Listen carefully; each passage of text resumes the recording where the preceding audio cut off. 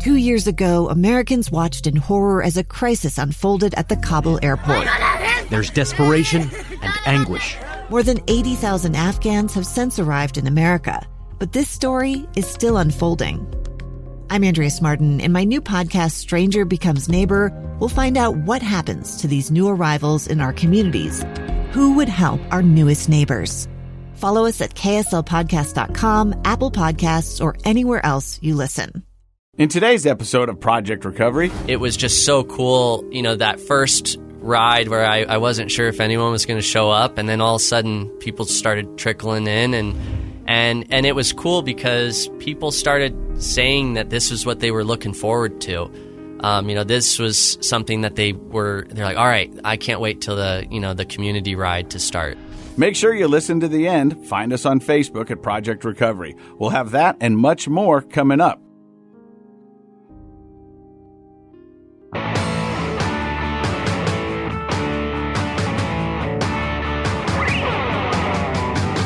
Hey, welcome to Project Recovery, a podcast about addiction, but more importantly, it's about recovery, and it's brought to you by our friends at KnowYourScript.org. They're a wealth of information. Go check them out. If you or a loved one are trying to figure out opioids, which I think a lot of us are, right, they can help you talk to yourself, talk to your doctor, and just make sure you're getting the best treatment possible. They're also responsible for our guest today. His name is Cullen Easter. We're going to talk to him in just a few seconds. They're responsible for him? Yeah, they said, hey, we've got this cool cat. He's got this great organization.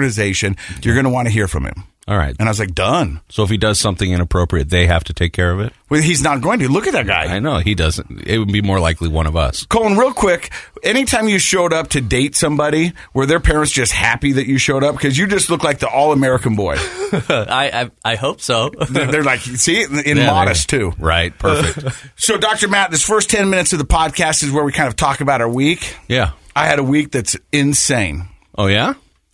Crazy. Okay. So it starts out Saturday night. Uh-huh. I'm DJing for Budweiser's employee party. For sure. Why not? You know what I mean? Right. It's a because your brother works for Budweiser. My brother right? works for him. It's a paying gig. I need money. Sure. And I was like, yes. Yeah. And it was at my mom's house. And it was at your mom's house. Yeah. All right. So I checked all the right boxes. Sure. And that was cool. And, it wasn't like this crazy party where everybody was just drinking Bud Light and all that. There was some drinking going on. But it was mostly to say thank you to the employees for working hard during COVID because, as we know, it's hard to get good employees right now. Oh, yeah. Everybody's struggling with it. Yeah. And these guys have stepped up and went above and beyond. But the interesting thing is while I was DJing that party, I had 3 or 4 people come up to me that were in recovery and that we were talking. One guy had celebrated 31 years. The last time he drank was over in Germany at some metal conference. So metal conference? Yeah, like it was this big metal heavy metal band music? Yeah. I don't think they have conferences. I think they have concerts. Well, but I think it was a convergence of all these great metal gods that came together and threw this party. And he goes, that's the last time I ever drank. And he works for Budweiser? Yep. He's sober 31 years? Yep. Wow, that's an accomplishment. And so that was cool. Yeah. Flash forward to Monday, I'm emceeing the Salt Lake Parade of Homes. Right. And that was a lot of fun. I met a lot of great people. Also met some people in recovery. But I had an interesting thing happen. They had an open bar. At the Parade of Homes? Well, it was a VIP party. Oh, okay. So they had an open bar. It's like Parade of Homes has changed since I went last. No, but it's a great parade. Oh, it is. Fantastic. Yeah. One of the first in the nations. Really? Yeah. Well, if you say so. They told me. It was in my script. Then it's got to be true. So I go up to the bar. Yeah. And I go, I just, I want a Diet Coke. And so they put it in a cup. Yeah. And so they put it in the cup in the ice. And I'm walking around mingling, talking to everybody. Yeah. And 3 or 4 times people I was talking to looked at my eye, looked at the cup, looked at my eye, looked at my cup. Yeah. And then I'd have to go through, it's Diet Coke. Okay. You know what I mean? But I could tell that there was, you could see what there's an elephant in the room. You know what I mean? I'm talking about recovery. Diet Coke or Jack and Coke? Diet Coke. Right. And I'm not even a fan of Diet Coke, but that's all they had. Okay. It was a dirty Diet Coke. Dirty? What does that mean? Oh, they put a little coconut in it? Really? Yeah, that's a huge thing. Taste good? I mean, it's all right. It's a Diet Coke. Okay, I've never had that. It's pretty good. Okay. But that was an amazing time and had a wonderful evening. So, did that bother you that people were kind of eyeing your drink and wondering what you're up to? I'm going to get to that in just a second. Okay. Fair enough. And then Thursday night, I go out and I talk about recovery in Tooele for our friend Life's Worth Living Foundation. Right. Yeah. And so there's a bunch of people out there talking to them, promoting recovery, hearing a lot of stories, sharing hugs, sharing tears. I mean, just a good time. Yeah. Coming up this Saturday, DJing a funeral. You're DJing a funeral. A funeral. Okay. So here's the deal. So their loved one passed away over a year ago during COVID. Okay. And the family wasn't able to get together for it. Oh, yeah. Yeah. And so this is the first time that they can get So it's together. kind of a celebration of life type get together. And I was talking to the lovely It's lady. not the actual funeral. It's not the actual funeral, but they are going to. So I said, so what do you want me to do? And they go, well, to be honest with you, we've all had a year to kind of mourn and come to grips with the loss of our mother. Mm-hmm. And we want to get together. So we're going to do a short program before and, and do kind of the proper stuff. But then afterwards, we want to party. We want to dance because we haven't seen these people in over a year. I think that's great. And I thought, this is great. Yeah. But, and so there's going to be alcohol at that one. Okay. And so I go from alcohol to non-alcohol to alcohol to non-alcohol, all these different parties. Yeah. And then I had somebody reach out to me on Facebook, and I've got the text. Okay. And this is just the craziness that I live in for 1 week. You do get around. This has been a busy week for you. Are you drinking vodka again? You're effing pathetic, bum. I know you're drinking again, or maybe using meth, loser.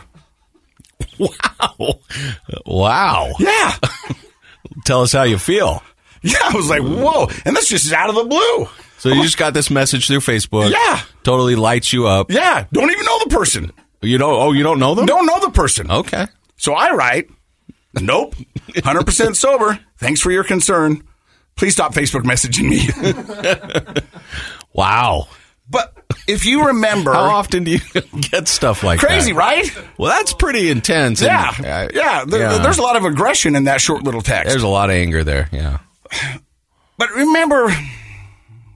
Probably 3-4 weeks ago, I said, there's a weird thing going on in my sobriety and my recovery right now because I am now kind of integrating back into normal world, if that makes any sense. Well, yeah, just doing all, trying to get jobs, working, going to parties, yeah. And I'm getting requested and paid to show up to certain events, which I did before.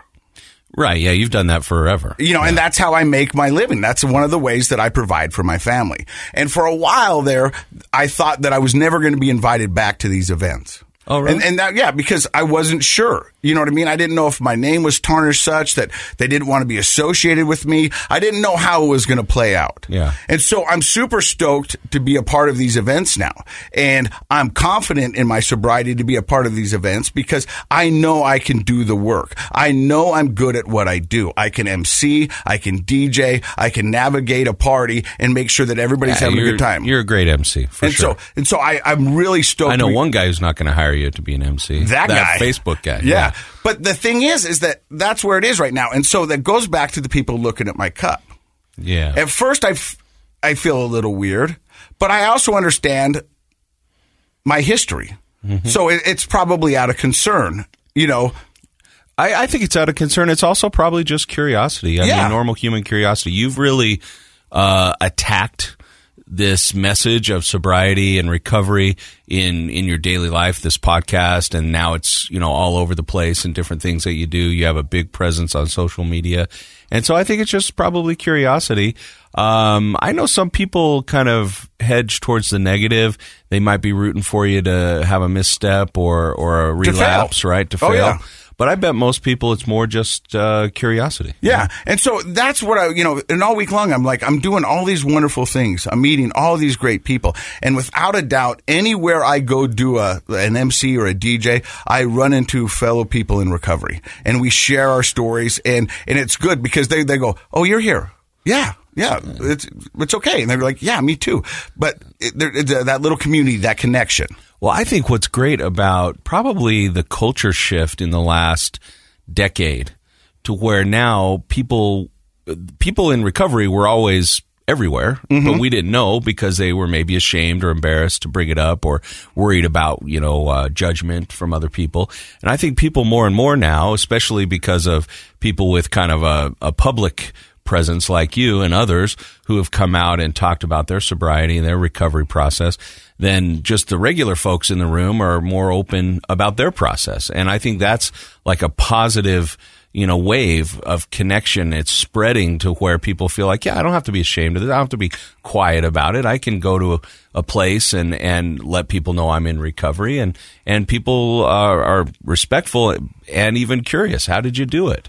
And so in my head bouncing around, sometimes I get mad because they're questioning me, and then I have to take a deep breath and go, well, no, they're just curious. And it's the way I perceive them. And so I gladly go, no, Diet Coke, and then they move on. And I was at the Budweiser party, and I'm drinking water, and I'm having a good time, and everybody's having a good time, and it's just my world feels right now. I mean, and I'm very happy. And it brought me to what really started this whole conversation. I heard somebody say this on the radio the other day. Sometimes great presents come in horrible packaging. Yeah? And what does that mean to you? That because of the accident and all the things that happened to me, I looked at it like this was ending my life. This was the worst thing that could ever happen to me. Sure. And no matter how much you could have talked to me back then, I would have said, this is it. It's done. It's over. But because of that, I have this wonderful life right now. I am secure in myself. I'm secure with my family. And because of that, I get to do what I truly love. And I loved what I did back then. And now I get to do it again because I'm sober. And people are giving me an opportunity to do it. I think that's fantastic. I like that saying, great presents come in horrible packages. I think that's fantastic. Has everything to do with our perception. Yeah. And I would venture to guess, Casey, what people may know about you, or maybe they don't, is everywhere Casey Scott goes, he knows people and people know him. I've never gone anywhere with you where people aren't like, hey, Casey, like people know you because you're such an outgoing, optimistic, friendly person, and you've done lots of these events over the years. But my guess is that you're doing them better now. I think so. That it's a higher quality Casey showing up to DJ your party or MC the event because you are sober and you don't get sloppy and I don't think things ever went wrong per se, but I mean sometimes no, they went wrong sometimes. Okay. So I was talking to my girlfriend about this, and I said normally when I was doing an event, and this was up until the very end, I would normally have a couple beers before I even got there just to calm the anxiety inside of me, just to kind of to even out, you know what I mean? Just go, okay. Pre-game. Yeah. Yes. And then sometimes I would continue drinking. Sometimes I wouldn't, depending on the party. But without a doubt, I would have a couple beers before I ever stepped on stage. And it wasn't when I was doing TV, but when I was emceeing events and stuff like that. Right. Yeah. It was always public events. Yeah, it was always a couple beers. Yeah. And I thought I needed it. But because of the past 2 months and me doing more of these events, I know that I never needed that. I just thought I did. And I'm actually better. So what are you doing? So that's a good question. So anxiety, that's not going to be different. In fact, in some ways, since you're doing it without the alcohol, it might be a little bit more acute. What are you doing now to calm your anxiety before you go on stage? Do you really want to know? I think so. That was a weird way to answer that. Well, I sit in the car. Yeah. And I turn the rear view mirror and I face it towards me. And I look at myself. Stuart Smalley? It's almost like a Stuart Smalley, but not to that vein. Okay. I take a deep breath. Yeah. And I go, look, we can do this. And this is what I did when I was drinking. Yeah. I'd have conversations in the mirror, and the mirror would talk back. But this time, I'm sober, and I'm talking to the mirror, and I go, hey, we can do this. And the mirror looks back and goes, yeah, you can. Look how far we've come. Look what we've done. And I go, I know, right? Yeah. And so, and then we go, all right, you ready? And the mirror goes, yep, let's do this. That's a great attitude shift. Yeah, that gets you confidence. And then I open the door and I get out and you do it. Yeah. Nice. And so it feels good. And isn't that better than alcohol? Because alcohol slows it all down, and it just kind of masks that anxiety. It doesn't really bring you confidence. No. But a positive, healthy attitude starting your event off that way, that's real confidence. Yeah, so I just go, we got this. And we go, okay. Nice. So it's been a crazy week for me. It's been a lot of fun. And in between events, I always do a self-evaluation. And I go, how did that go? What could we do better? And before, I would never do that. Because I was just on to the next thing and next thing. There's no time to think. There's no time for self-reflection. Now there's a lot of self-reflection. There's a lot of time driving home thinking to myself, well, when you're addicted, you don't want to do self-reflection, right? No. Because that's an ugly game to play, self-reflection, when you're struggling with an addiction. And I'll leave you with this because I see this on the recovery sites all the time. And if you want to think about your addiction and your past and your future, remember the car. Because on the rearview mirror, it's very small. But the windshield is very big. So, things in your past are going to, let them go away and focus on what's in front of you. And that's the big picture. I like it. So that's what we try to do on this podcast. And Dr. Matt, I always love sharing some stories with you. That's a good one. It was a good one. And you know what? I'm glad for you. I'm so glad that you're having all this work coming your way again. That's a big deal. And I think you've attracted that by bringing such positive energy to your recovery. And I hope people listening realize they can do that too. And you can. And we're going to hear a story from a young man today and talk about how he got into the recovery world without an addiction. His name is Colin Easter. You're listening to Project Recovery right here on KSL. Welcome back to Project Recovery. I'm Casey Scott. That's Dr. Matt Woolley. He's a clinical psychologist. Our guest today is a registered nurse. Right. I'm excited. His name is Colin Easter. Correct. And you're not here because you're an addict, but you're here to help addicts. How does the story of Colin begin? Yeah, well, thanks for having me. Really happy to be on the show and just kind of tell you what we're working on. But yeah, so my journey into medicine was kind of a long path. Got out of high school, did a lot of sports in high school, so played water polo. Where did you grow up? California, so Southern California. In Claremont, California. All right, the SoCal kid. Yeah. So, played water polo, kind of never just did sports, school and sports. And so no partying in high school? No partying in high school. And so when it was time to, apply to schools, I applied all over and got into Cal Poly San Luis Obispo. Oh, that's a big party school. Yeah. And so... went up there and actually got into the major. I just chose one, and it was wine and viticulture. And so it was for a guy who never partied. Pump the brakes. Yeah. I'm not sure we have that major at the University of Utah. Yeah. So what is it again? So it's wine and viticulture. Wow. And what is viticulture?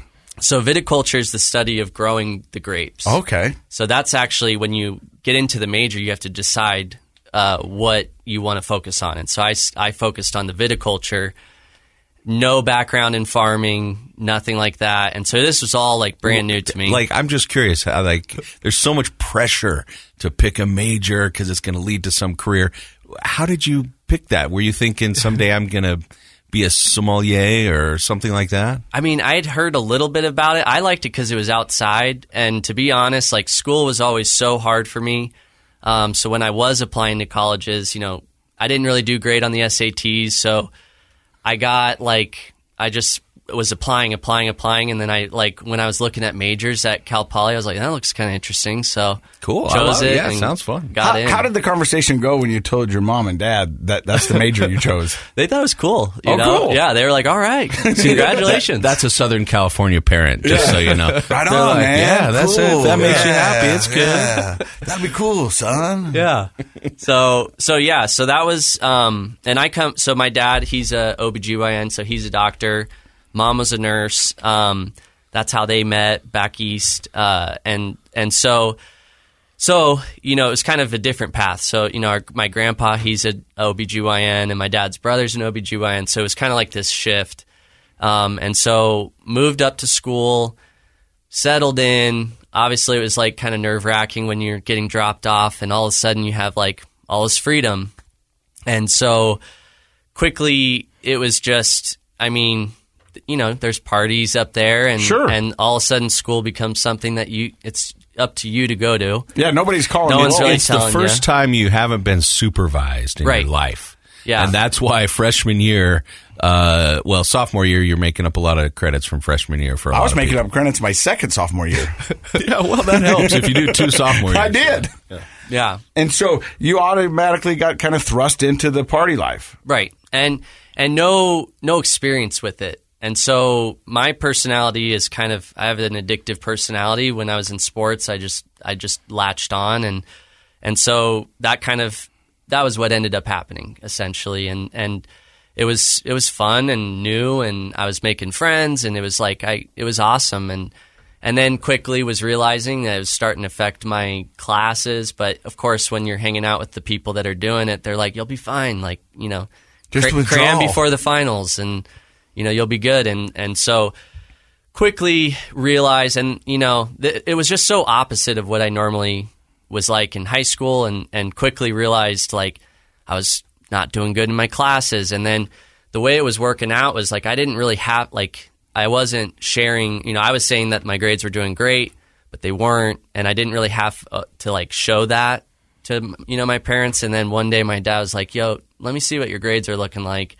And then that was kind of, basically I was failing, and so got put on academic probation. Thought that would kind of turn it around. You'd think that would motivate you. Didn't. And, went on academic probation for a second time. And that's when, got kicked out of college. And it was just it's embarrassing. And you just think, God, how did I screw that? 2 years you're up there, and it's just, So parents were like, all right, time to come home, and you got to figure this out, and they're so supportive, and I'm really close with my family. And so I was just like, all right, come home.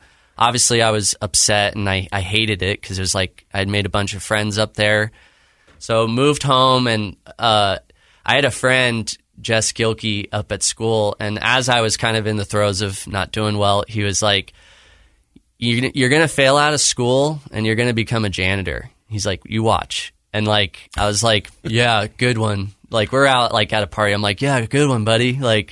That'll happen. He's reading your future. Yeah. So then I get home, and I'm home, and I'm looking for jobs. And of course, there's a job that says night shift janitor, apply here. And I was like, you got to be kidding me. And so I was like, but it was with Pomona College, which was a great university down in Southern California. I was like, well, so I applied, and I got the job. Goodwill Hunting. Yeah, and then that became the joke. So I would be calling up Jess yeah, I'm going to be doing math equations on the board, and he's cracking up, and so I mean, it was I always joke about stuff, but deep down you're like, God, this sucks. This is embarrassing. Yeah, I'm a janitor now, and not that. I mean, it's a hard job. If there's a job that teaches you want to make a change, it's start cleaning up toilets, and that'll switch your mindset pretty quickly. I had a job briefly in my undergraduate years where I would clean up a urology office at night. So it was basically a mega janitor job. Wow. Yeah. That was fun. So you're doing night janitoring. Yes. Janitorialing. Yep. Correct. And master of the custodial arts. There you go. Nailed it. Yeah. So how long do you do that for? So I did that for about, I think, 2 years. And in that time, wasn't happy, but that was kind of my first introduction. My younger brother Griffin and my older brother Stratton, they were both riding their road bikes, bicycling, and and I had done that too through school, but I had stopped doing it as much. Did your drinking continue during your janitorial? Yeah. Time? Yeah, probably continue. Obviously there was I wasn't happy, and so it was just kind of something to do, when you're home, and so. But I remember my brother going "What are you doing? You should get back into biking. This is a great way to, pass the time." So I started riding a little bit more, and then during that time, I remember I was out to lunch with my mom, and we were eating, and we saw an ambulance drive by, and she's like, I think you'd be good at that. You ever think, we want to try that?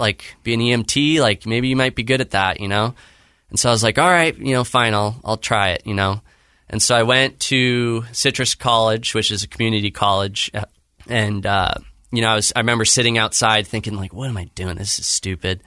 And, went in, there was like a line of people that were on the wait list. And I was like, perfect. Like, I'm not going to get in this class, so I'll be good. At least I went, that kind of thing. And we all got little tickets, And then, of course, they called the lottery of the ticket holders, which was the line, and my number's called. And I'm like, okay, well, I'm doing it now. And so then that was when I got introduced to Cliff Hatzel. He was my EMT teacher, who I'm still close with today. And it was just like, that was the first time school was fun. And like, I was studying, I was like reading the book. I never read the textbook. And I was highlighting, and I was going to the library, and I felt like I finally was getting good grades. Like, I was getting A's and B's on tests. And it was just such a great feeling to finally find that passion. Yeah. And I don't know if it's like because it's in my blood, but it was like you could see my parents were like, I think you found it. Like, I think, you're good at this. And I'd go to clinicals, and it was like I was on it, like on the ambulance. And it was like finally it felt like sports. It's fast-paced, and it's a rush, right? It's a rush, yeah. And like going lights and sirens to something, you're just like, this is awesome. So now you're a certified EMT, and you want to take you to the next level. Right. So 2 years on the ambulance in Los Angeles, and then 2 years in the ER at the hospital my dad worked at in San Antonio Hospital. And then that was when I really loved the ER, and I just loved that it was a controlled environment. It was well lit, which like going... What was it like LA in nighttime? I mean, a lot of addiction, a lot of substance abuse, a lot of stuff. You were on the front row. Yeah, so surprisingly enough, I worked on a 24-hour unit. So we slept at the station, and we were the psych ambulance. So we went to we were an interfacility transport unit. So we would take people from psych hospitals back to the hospital, picking people up. And then we did a lot of calls to the jails, like the LA County Jail. And it was an experience for sure, Bringing people in for evaluations from jail to the hospital. Having like a sheriff sit in the back with you. And, And so, it was a great experience. But like when I got to the ER, just like, having a controlled environment, like it was awesome. You had all your supplies there with you. It was well lit. You could see things, and like you were just like, all right, that was where I found like, and then really I loved just like watching the nurses. It was just like that. I just was like, okay, that's what I want to do next. Like I want to be a nurse. And so a buddy of mine, Reese Kagans, he was going to school at Colorado Mesa in Grand Junction, and he was playing soccer there, and he's like, hey, they got a great nursing program here. You should come to school here. So I was like, all right, let's do it. So I packed up and went to school again for part 2. So let me ask you a quick question. So you're at college, you get into the drinking, the party scene, wash out of college, you go home, you're working as a janitor to fulfill your buddies, predictions, right? And you keep drinking during that time because, like you said, you were bummed out and bored when you weren't at work. Mm-hmm. And then all of a sudden you find your passion. You win the lottery quite literally because you find this passion, you find a great teacher, and I can't emphasize enough how important it is to find a great teacher, a great mentor in life.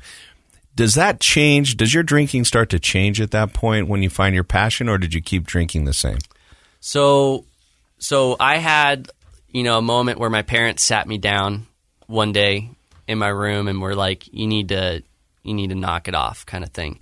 And so, and I'm very close with my mom and dad, and so to have that happen was like enough for me to kind of go like, I didn't want to do it anymore. Did that like stop? Like I think it kind of slowed it down a lot. And then it was really when I got out to Colorado for nursing school, because like what I realized was, it wasn't at the level that I was doing it at, but then there was always, if you went out, it could always get to that level. So that was what was getting me nervous, was like, it's like there was no in between. It was kind of like, you'd go out to a party and then like next thing you know. So if you started, you couldn't stop. Yeah. And so when I was out at school, out in Grand Junction, I remember I was getting back into cycling once again, like the bike. I really enjoyed it. I was good at it. And that was when, my brother Griffin was kind of like, hey, because he was racing down at Fort Lewis College in Durango. He was like, you should just stop and you should see what happens when you stop. You should try to go all in on cycling and just stop the drinking. Stop drinking. Yeah. And so, and I mean, I was like, I just wasn't that healthy, like on the ambulance, the culture of EMS, it's like you're smoking cigarettes, you're chewing tobacco, you're drinking energy drinks, you're drinking, it's like a lot of stimulants, right? A lot of stimulants to stay awake. And so it's a lot like of gas station burritos. Yeah. Horrible burritos, And so like I finally kind of just said, all right, like, let's see. I almost kind of took it as like, all right, yeah, let's see what happens if I stop. And so then I felt, surprising. I mean, it's so simple, but you feel amazing. And you all of a sudden things just start clicking. Like school is better and your relationships are better and you feel good and you feel like you're waking up early in the morning and you're getting after it. And then my training got better. And then that, led to me getting onto my first pro cycling team. And so it was just like the bike, looking back is like the bike has always been this thing that like has kind of been a part of my life. And then it was the one thing that like got me to focus and took me to a professional cycling team. And then next thing I know, I'm traveling all over the world racing. And so here you go again. Isn't it interesting, Casey, like how many of our guests have that all-in personality? Yes. That just, I'm going to go in 100%. Because he just made it sound like, oh, yeah, I stopped drinking and I was practicing and then I was a pro cycler. Whoa, back up, professional cyclist. That's a big deal. That's a lot of work. And that just tells me that, man, people with that kind of all-in 100% personality, if it's channeled in the right way. Channeled in the right way, the success is just boom. It's unstoppable. I want to ask you, do you think had you not stopped drinking, and this could be loaded and you can tell me no, what are the chances you could have become an alcoholic? I think that very much so. I think that, like the way things were going, there was no positive outcome to the way things were going. I think that, I was talking with my mom today. We were just kind of talking about how cool it was, where I was and where I am today, and just how proud of that change that we all are, we're about that. And I think we were both saying, it's like, what would have happened? See, it's that's like the crazy you thing. would have gotten.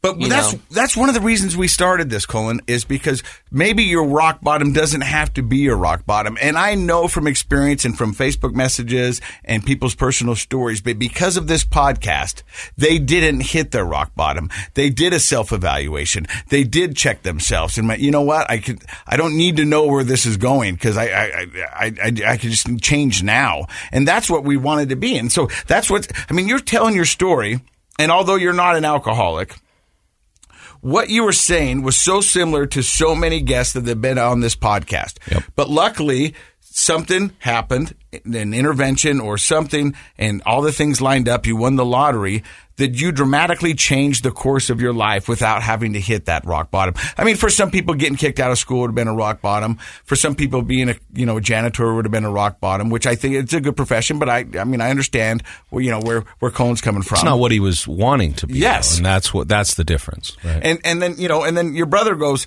hey, just quit and see what happens. And I tell people that all the time, that they go, I don't know if I drink too much. And I go, well, the fact that we're having this conversation probably means you do. Yeah. But okay, I'll play. I'm good. I go, here's what I suggest you do. Give up drinking for 1 year. And at the end of the year, if your life's not better, then you can always go back and drink. But I'll bet you your life will be better. Have a long list of things that are improved. Yes. From relationship to health to job to personal, all that. I bet you money that your life will be better. Yeah. Anybody take you up on it? No. Because a year seems like too long of a time. But they're still negotiating. And that's your answer. Am I drinking too much? Yeah. And they're still negotiating their sobriety. Right. They're trying to figure it out. By that point, it's already got them. Well, I think the thing that Colin, that you're bringing up that is so along the lines of what I'm interested in when it comes to recovery is passion and perception. And that is, you found something to motivate you, something that was healthy and positive. It started off with getting into the field of medicine through being an EMT. And then on top of that, it was health through the competitiveness of bicycling.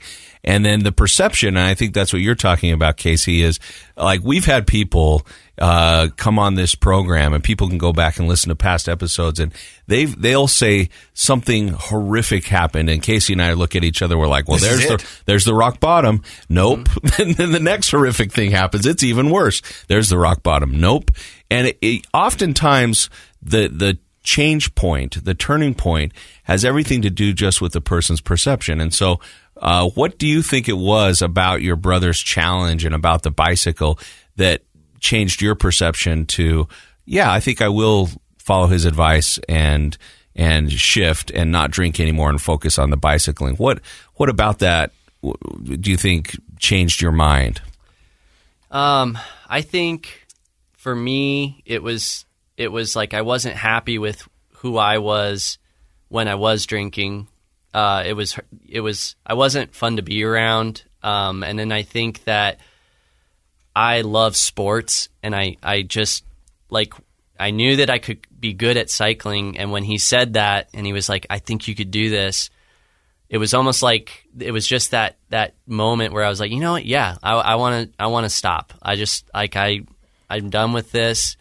I'm getting older now, and it's like I was just like, I just want to try something different. Like, I want to see what happens, and I'm just like so grateful I did, because it's just led to so much cool stuff. So ended up being a professional bike rider. Yeah, but that's not where his story ends. You're now a registered nurse. Correct. You find yourself working at UNI, which is now Huntsman Mental Health Institute. Yep. And you find yourself on the detox floor. And that's a floor that I spent 7 days on. That's where most people here in Utah, a lot of them, if they're going to detox from alcohol or opioids. In my opinion, it's the place to go. Yeah. It's a safe, healthy place to go for detox. And you said after the first day, you really enjoyed it there. Yeah. And I always kind of think that things happen for a reason. And so I just finished racing the Tour of Utah. I was finishing up nursing school, knew that I wanted to work. We did a month out here in Park City to altitude train prior to the race, and stayed with the family up in Park City, the Swinsons. They're super cool. And every day of the stage of the race, there was UHealth was sponsoring the medical. So I'd just ride up to the booth and I would say, hey, I want to work at your hospital.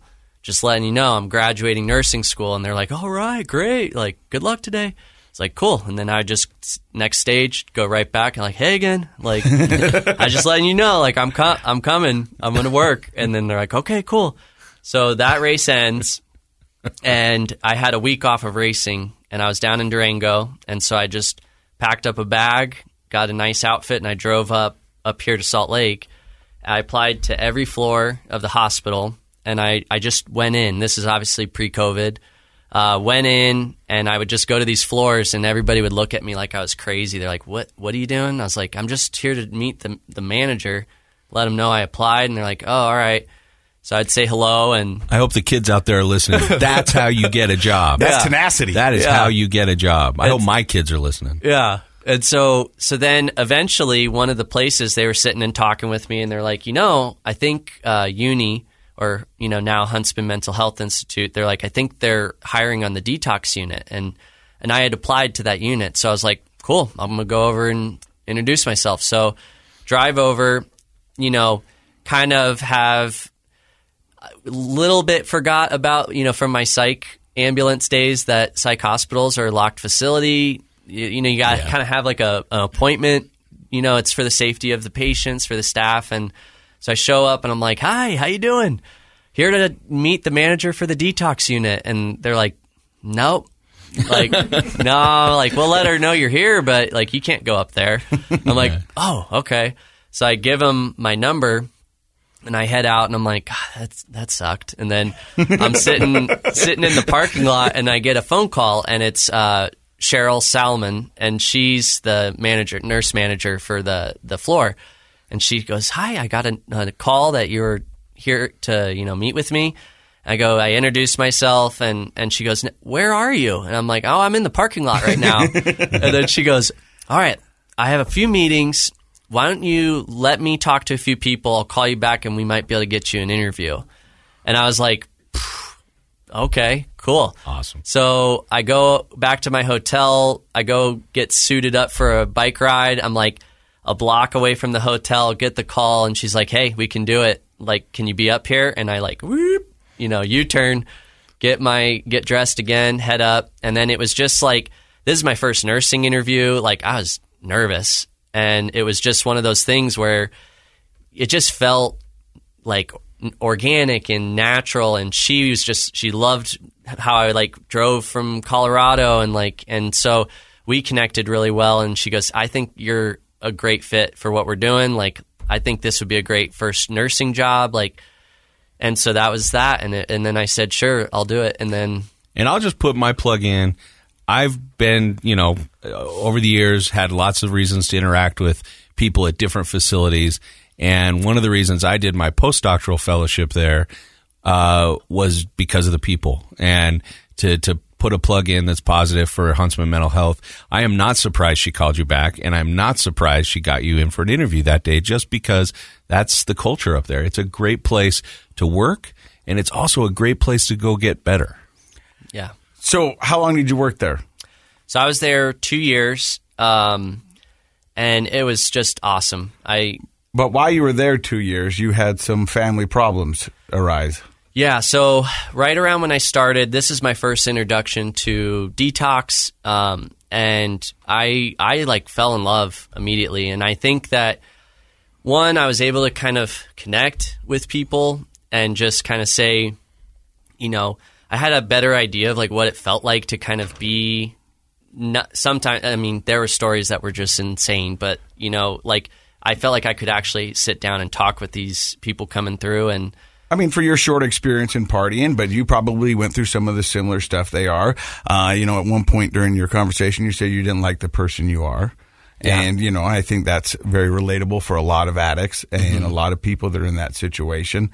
So I think there was a relatability that probably drew you to them and them to you. Yeah. And so you're there and you get a call from home. Yeah. So our cousin Matt, so he had been struggling with a heroin addiction, and this was happening right when I started working there. So I'm getting firsthand experience, seeing it in the community, seeing that it has it does not discriminate. No. We had business professionals, athletes. It wasn't what you normally think is the addict that you think of on the street, or and all walks of life. All walks of life. And at this point, do you know enough that it ends two ways?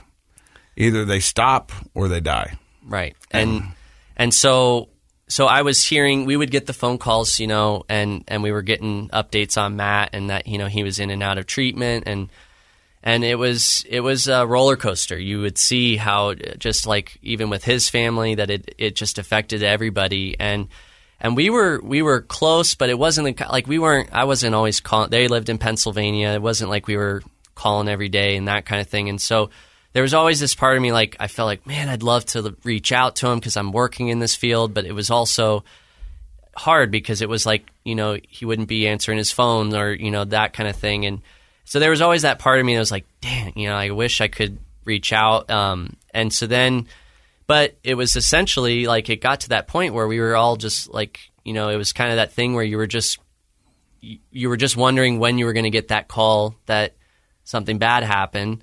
And eventually we did get that call. A bad batch went out to that community of heroin, and it was cut with fentanyl or, whatever. And he overdosed and passed away. And so it was just it was just something that you couldn't believe, because growing up as kids with Matt, he was just so funny and he was an athlete, and he was just this full of life kid, and it was to hear that, you're just going how does that happen, coming from a family of medical professionals, and it's like you just think that it rocked me in a like manner of like, you know, you would just never want that to happen to anybody, and it was just so hard to hear that news. And so it was like that was when I kind of had this moment where I was like, I wanted to do, like, my brain, the way it works is like I want to make a solution. I need to try to like fix it. And we're going to find out how he came to the solution and his ideas to help fix the opioid epidemic. You're listening to Project Recovery right here on KSL. Welcome back to Project Recovery. I'm Casey Scott. That's Dr. Matt Woolley. Our guest today is Colin Easter.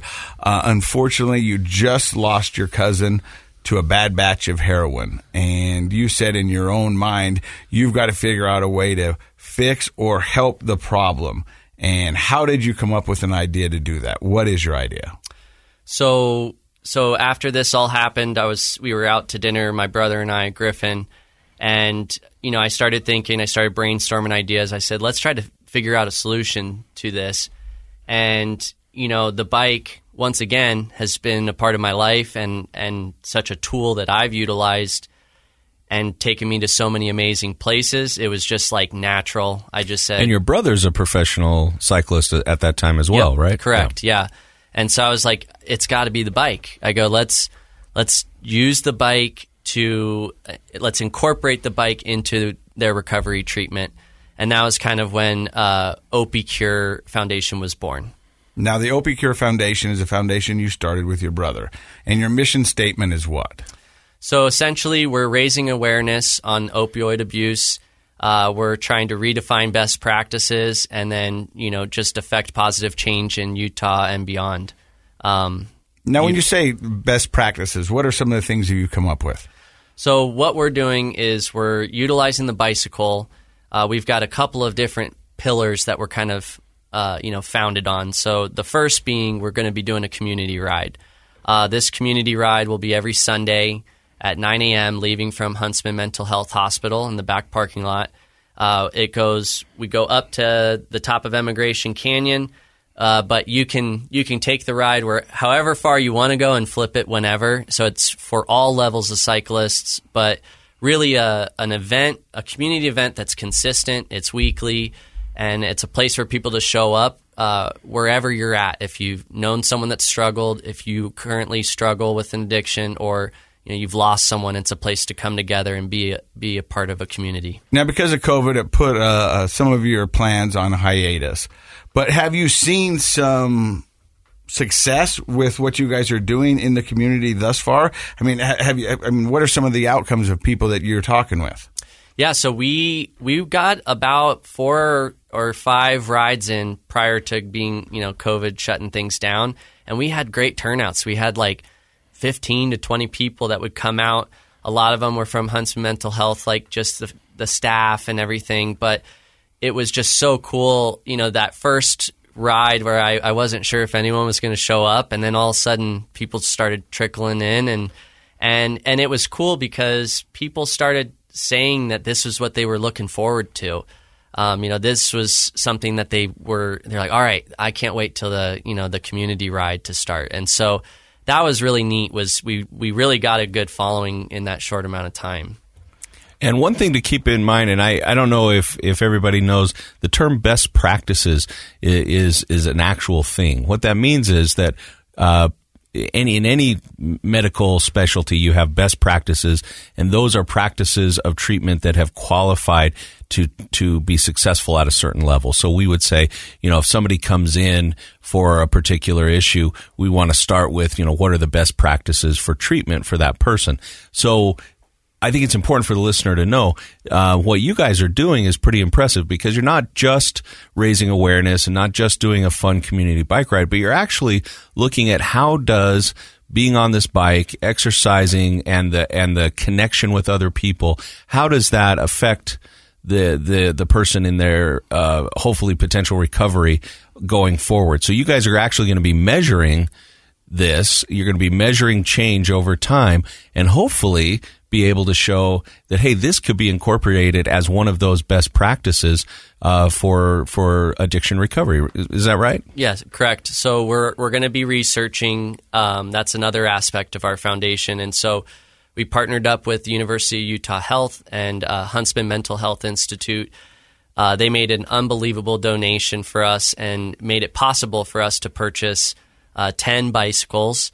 So we're going to have 10 bikes. We're working with USARA, Mary Jo. Love them. Yeah, they're great. And we're reaching out to the recovery centers in Utah, specifically their alumni program, and just trying to get the word out. We have this online application that we've put together, and we're essentially going to we're going to try to get 2 6-week cohorts to come on board. We're going to give them structured training plans. We're working with, essentially giving them the pro cycling experience and seeing how does that benefit them in their recovery? How does that benefit their active recovery? And so... How cool is that? That's amazing. To me, that is so awesome because one of the things we've talked about for a couple years on the show now is there are a lot of different ways to get into recovery and to be a healthy person who's no longer using your substance, your drug of choice. And this is such a cool, creative, but sort of almost a no-brainer sort of way to go. I love it. Yeah. I'm looking at your notes here, and it says you guys look at prevention through a recovery lens. What does that mean? So essentially, we understand that recovery is an ongoing thing. And so it's very, very important to know that that's an active process, that doesn't ever end and that it can go on. I mean, it goes on for the rest of their lives. And so we want to look at, which was why it was so cool when we connected with Know Your Script, just their initiative of just that education and like really getting people familiar with how do you best prepare for that conversation at the hospital if you come across a time when you might need pain medication or and really like we're just trying to surround ourselves with people that have that same mindset that like this is an active task that you need to participate in every single day, and we're going to try to give you the tool that will help get you week to week to week to week. And then in a lot of cases that is the case, how do I make it to Sunday again for this next ride? And so we're really proud that we can be that event that maybe you show up and you're having a great day, or maybe you show up and you're not having a great day and but you're there and you're present. And I think that looking through that recovery lens is just kind of understanding that everybody's recovery is different and everybody is at a different place in there, but we're there, we're meeting you there, and we're trying to be the best that we can be so that you can be successful. When you think about recovery, and I often do, there's fit to recovery, which, people come out and then they get their health back and they start working out. And it's been a vital part to my recovery is going to the gym every day. There's Fit to Recovery has an offshoot of Music to Recover. And it's where all these guys who are in bands come together and they just jam and they just play music. That's great. I didn't know that. Yeah, they get to do what they like to do in a safe setting. And then, there's all kinds of different stuff like that. And there might be somebody out there in recovery right now that's looking for something where they go, I don't play an instrument. And I really don't want to. And I'm not a big fan of lifting weights or throwing kettlebells around, but I've always enjoyed. Everybody likes a bike. Yeah. Everybody likes a bike. You know what I mean? And so maybe this is it. And what I love about this and what a welcome addition to the recovery community this is it's just another tool for those in recovery to branch out and see something that might click. And that's what we're all looking for is something that clicks in our recovery that goes, now it makes sense. Yes, I'm in. Yeah. I like this. Yeah. And so they can come and they can give it a shot. You do the community rides, you said, every Sunday? It's every Sunday, 9 a.m. Yep. And we'll put a link at the bottom of this in our Facebook post and all that. But if people want more information about what you guys do, where do they go? So you can go to our website, opcure.org. And on there's a tab it says sponsorship. You can scroll down. It'll show you the link to take if you want to apply to our program or if you know someone that's interested in applying.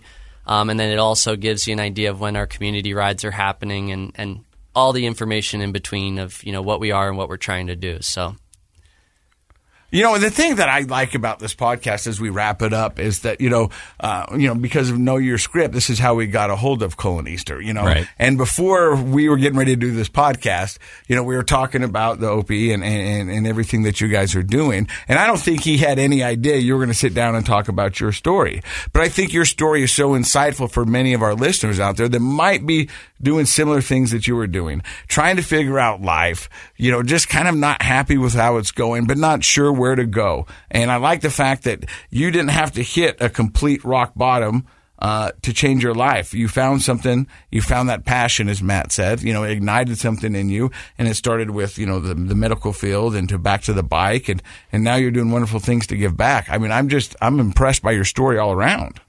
Yeah, I think it's all, again, I've said it before, it's all about perspective. Like, what are we focused on? How do we perceive and interpret the experiences we have in life?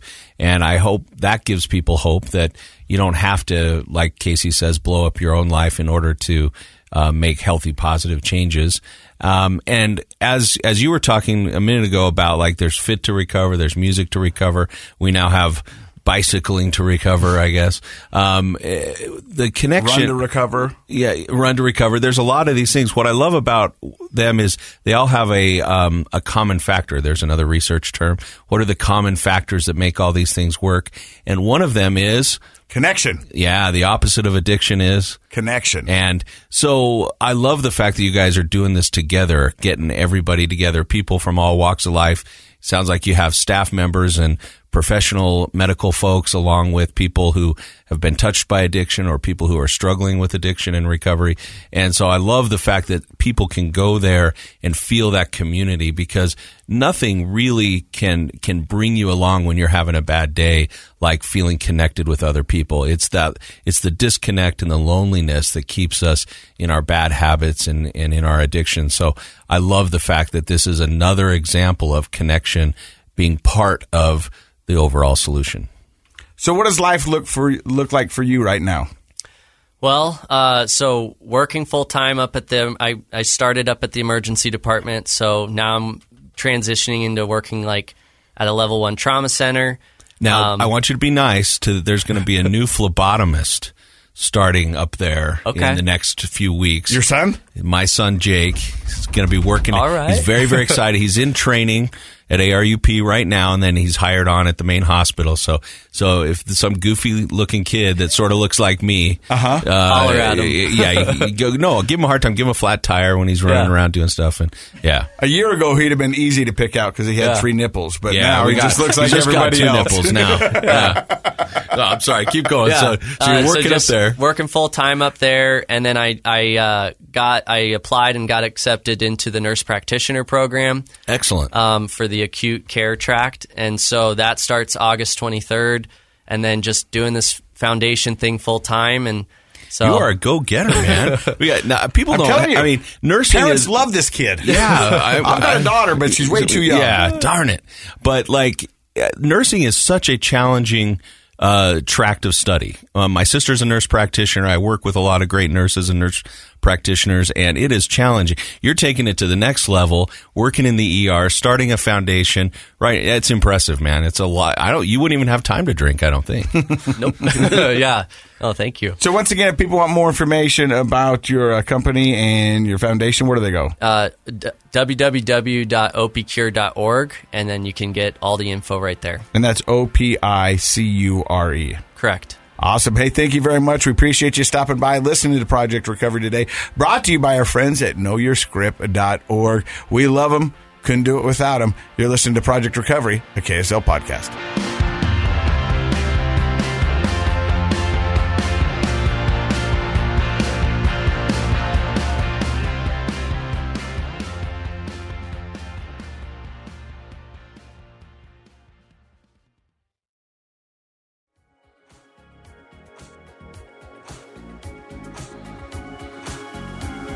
The contents of this program are for informational purposes only. The program is not intended to be a substitute for professional medical advice, diagnosis, or treatment. Always seek the advice of your physician, licensed therapist, or other qualified health provider with any questions you may have regarding a medical condition. Never disregard professional medical advice or delay in seeking it because of something you've heard on this program.